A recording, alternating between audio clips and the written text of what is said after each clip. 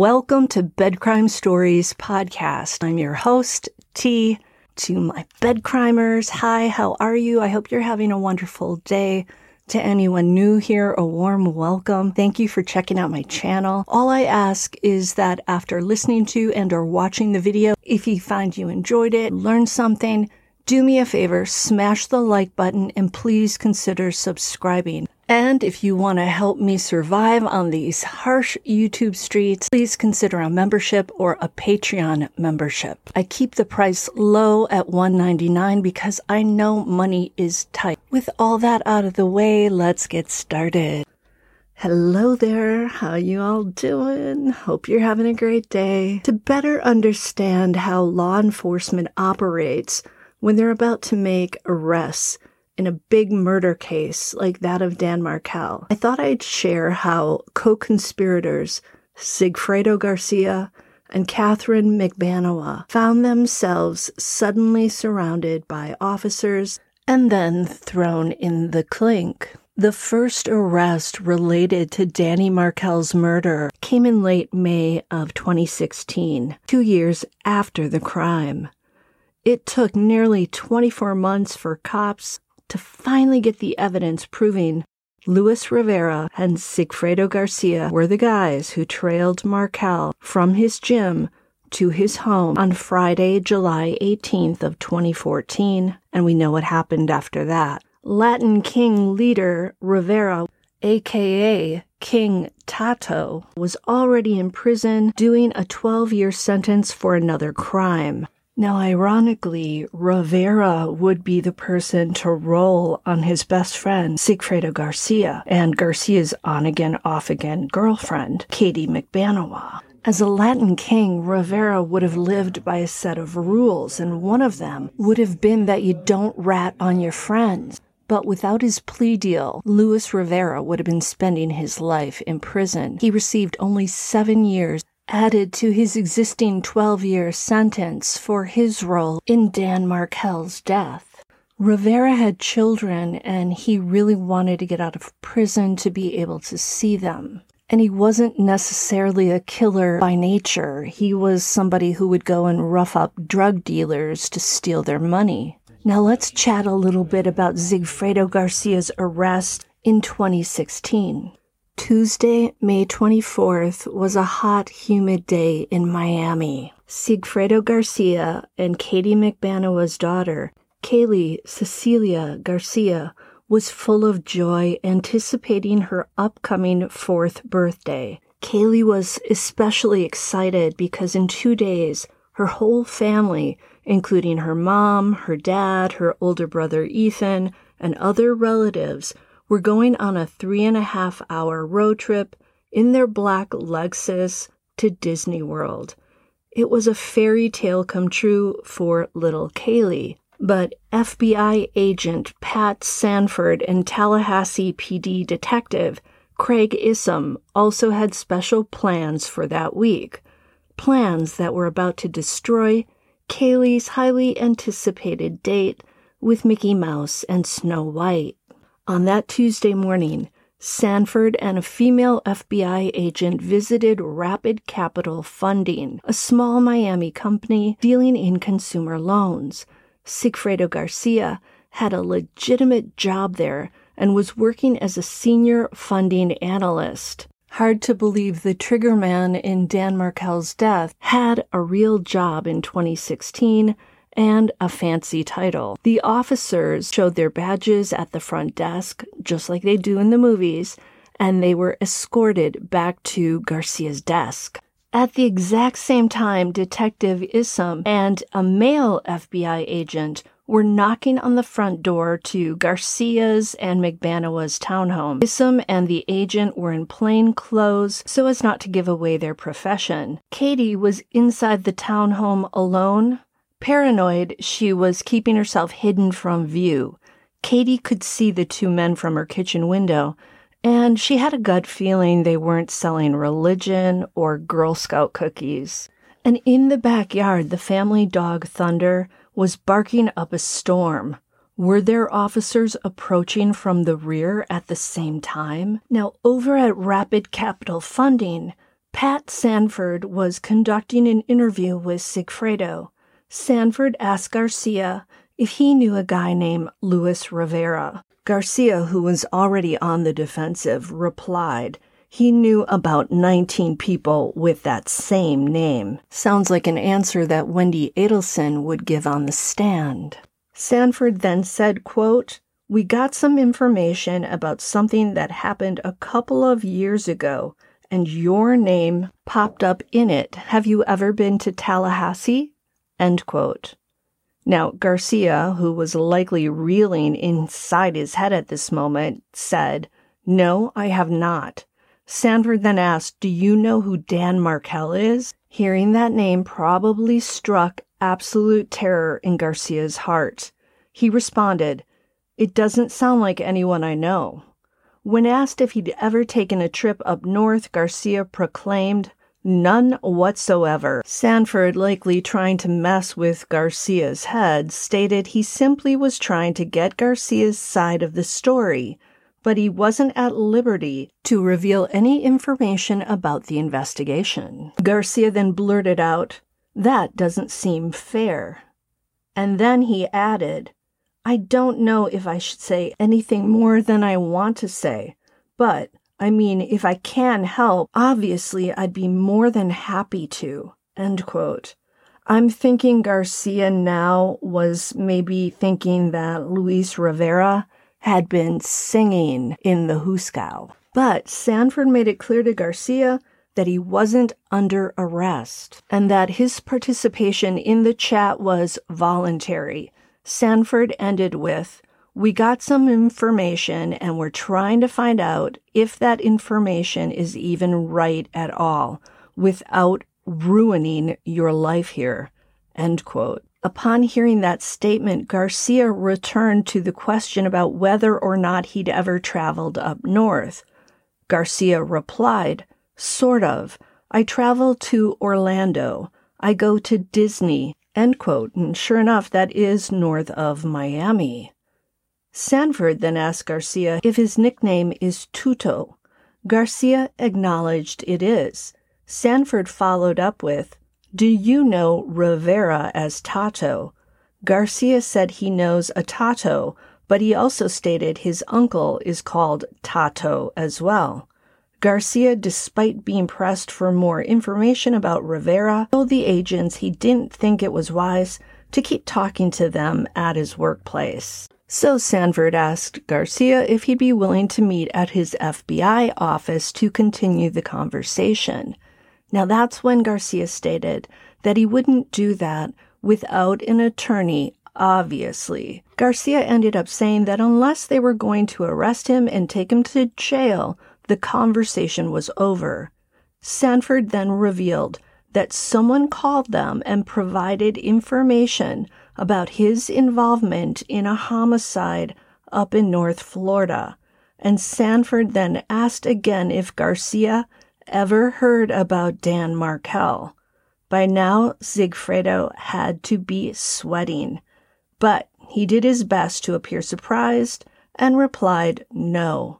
He then insisted that to chat further, he would need to speak with his lawyer, a lawyer he hadn't yet found or hired. That was going to be on his to-do list right after those law enforcement officers walked out of the door of his workplace. Now, back at the townhouse, Katie was pacing around and pretty much freaking out. She had a pretty good feeling why those men were knocking on the door, because 1 month earlier in April of 2016, someone had approached Charlie Adelson's mother, Donna, in an operation called The Bump. That person gave Donna an article about Dan Markel's murder with $5,000 written on it, along with a phone number. Unbeknownst to Donna at the time, it was an undercover FBI agent. After The Bump, Charlie Adelson called Katie, so Katie knew people other than the co-conspirators were aware of the crime and who might have been behind it. Back to Katie at her townhome. As she's pacing, the phone rings. It's Sigfredo's cell phone, but it's one of his co-workers named Mike Perez. Mike is calling to let Katie know that Sigfredo was busy talking to what appeared to be the feds. Katie tells Perez about these men outside the door, and he tells her to chill out, don't answer the door, and he says, they're going to need a warrant to get in, so don't worry about it. And as Katie's talking to this Mike Perez, she's whispering because she doesn't want the men outside to hear what she's saying. But unbeknownst to her, they had wiretapped her number, so they could hear everything she was saying. Perez offers to drive by the townhouse to try and see who's at the door. 10 minutes later, Perez calls Katie back, and he tells her that he's certain that the two men are plainclothes FBI agents. At that point, Katie fears that the agents are going to knock her door down, but Perry again advises Katie to lay low, don't worry, they need a warrant to knock the door down, you're okay for now. After she hangs up, Garcia calls her, and he tells her what just happened at work. He tells her that the agents told him that someone had called in a tip. Garcia then also reassures Katie, telling her that they need a warrant to come into the home, and he says, we'll talk more about it when I get home from work. After he hung up, Garcia made many calls to secure a lawyer, and later that day, Sigfredo drives to Walmart, and he buys 2 burner phones, one for himself and one for Katie. Later, when FBI agents try to contact Sigfredo and Katie on their old cell phones, neither one of them answers. With agents keeping a tight watch on the townhome, they soon spot Garcia and Magbanua leaving their home in their Lexus. From then on out, no one was home except for Thunder. Later, some of the couple's friends come by and they pick up the dog. The next night, Garcia returns to the townhome. He packs up some suitcases. He puts them in the Lexus. He drives away, and he heads north on Interstate 95. He is going to Katie's brother's house in Tamarack, where she is waiting with the kids. Now, about halfway to his destination, Sigfredo stops at an Exxon gas station, and the minute he opens his car door, 10 law enforcement vehicles appear out of nowhere, and they surround the infamous Lexus. Garcia is yanked out of the car, thrown to the pavement, handcuffed, and read his rights. Despite being arrested 20 times before, Garcia is shocked because he's never witnessed anything like this before. Of course, he'd never committed the Big M before either. When the cops search the Lexus, they find 50 $100 bills and a small bag of white powder. Garcia is then taken to jail, and now the trip to Disney is off. You have to wonder, how did Katie explain this to her 4-year-old daughter? I mean, there had to be so many tears. Can you imagine a kid waiting to meet Mickey Mouse and then suddenly the trip is called off? And how do you continue to celebrate her birthday when her father has just disappeared and unbeknownst to her, he's in jail? Now, fast forward 5 months later to October 1st of 2016. Again, it's a warm and muggy day in Miami. Katie Magbanua starts it out by watching Kaylee perform in a ballet recital. I find it fascinating that Katie and Sigfredo had their daughter enrolled in ballet. I mean, just 2 years earlier, they were involved in a heinous crime. And here's Katie sitting with all the other dance moms watching this recital, watching her little girl in pink tights and a black leotard. It's just such a strange contrast. After the recital, Katie drops Kaylee off at Sigfredo's sister's apartment. Katie had errands to run at a nearby strip mall. When she's done shopping for clothes for Kaylee and Ethan, Katie opens the trunk of the Lexus, puts the shopping bags inside, hits the button to close the trunk, gets into the car, and begins driving toward the exit. But as she's approaching the exit, Katie finds herself stuck behind a whole bunch of traffic.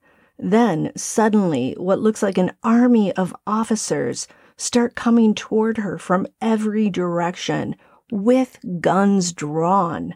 Katie puts the car in park, and she sits there frozen, freaking out, unable to move. An officer comes over, opens the car door, screams, "Get out!"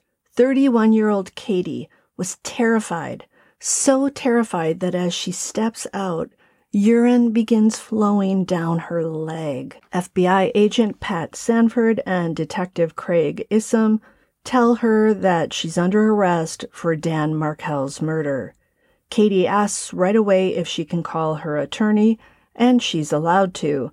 So it sounds like Sigfredo hooked her up with an attorney when he got one for himself. She was then transported to jail. And as Issam is standing in the mall's parking lot, his phone begins to vibrate. He answers it, and he hears the voice of a lawyer named David Marcus, who was then representing Charlie Adelson. Marcus had found out about Katie's arrest, and he told Detective Issam that if he had a warrant for Charlie, there would be no need to ambush Charlie like they had just done with Katie. Marcus said Charlie would voluntarily surrender in Tallahassee. Issam told Marcus thank you, and he said he'd think about it. That is so strange because to me it almost sounds like an admission of guilt on Charlie's part, or at least Charlie's lawyer's part. And it's also strange how Detective Issam didn't say, well, yeah, bring him straight here. Let's have him turn himself in. Perhaps they weren't ready to pull the plug on Charlie because they didn't have enough evidence yet lined up, because once you arrest somebody and you charge them for something like murder, if they say they're not guilty, that a trial has to take place fairly quickly. Now, Garcia and Magbanua were both denied bail, and they haven't spent a night as a free person again since that time. Garcia was convicted in 2019 for his role as the trigger man in Dan Markel's death. Magbanua was also found guilty at her second trial after her first trial ended in a hung jury. Both Sigfredo and Katie were sentenced to life in prison. I'm wondering now who is currently taking care of Sigfredo and Katie's kids. Haley, I believe, would be 12, and I think Ethan is 20 right now. It's probably their mothers. They both had good mothers, both meaning Sigfredo and Katie. So that's probably where the children have been living over the past however many years. The only people I can muster sympathy for in this case are the Markels and all of the children, not just Dan Markel's sons, but also Sigfredo and Katie's children, Rivera's children. Katie did play a pivotal role in the case by hooking up Charlie Adelson with Sigfredo Garcia, and also by pressuring Sigfredo into doing the job. Sigfredo caved to Katie's pressure and then did the unthinkable by ambushing a loving father in the sanctuary of his own garage. For them, it was all about the money, although I also think that Katie wanted to please Charlie. There's a saying, marry for money and you'll pay. And now I'm saying, murder for money and you'll pay even more. Until the next time on Bed Crime Stories.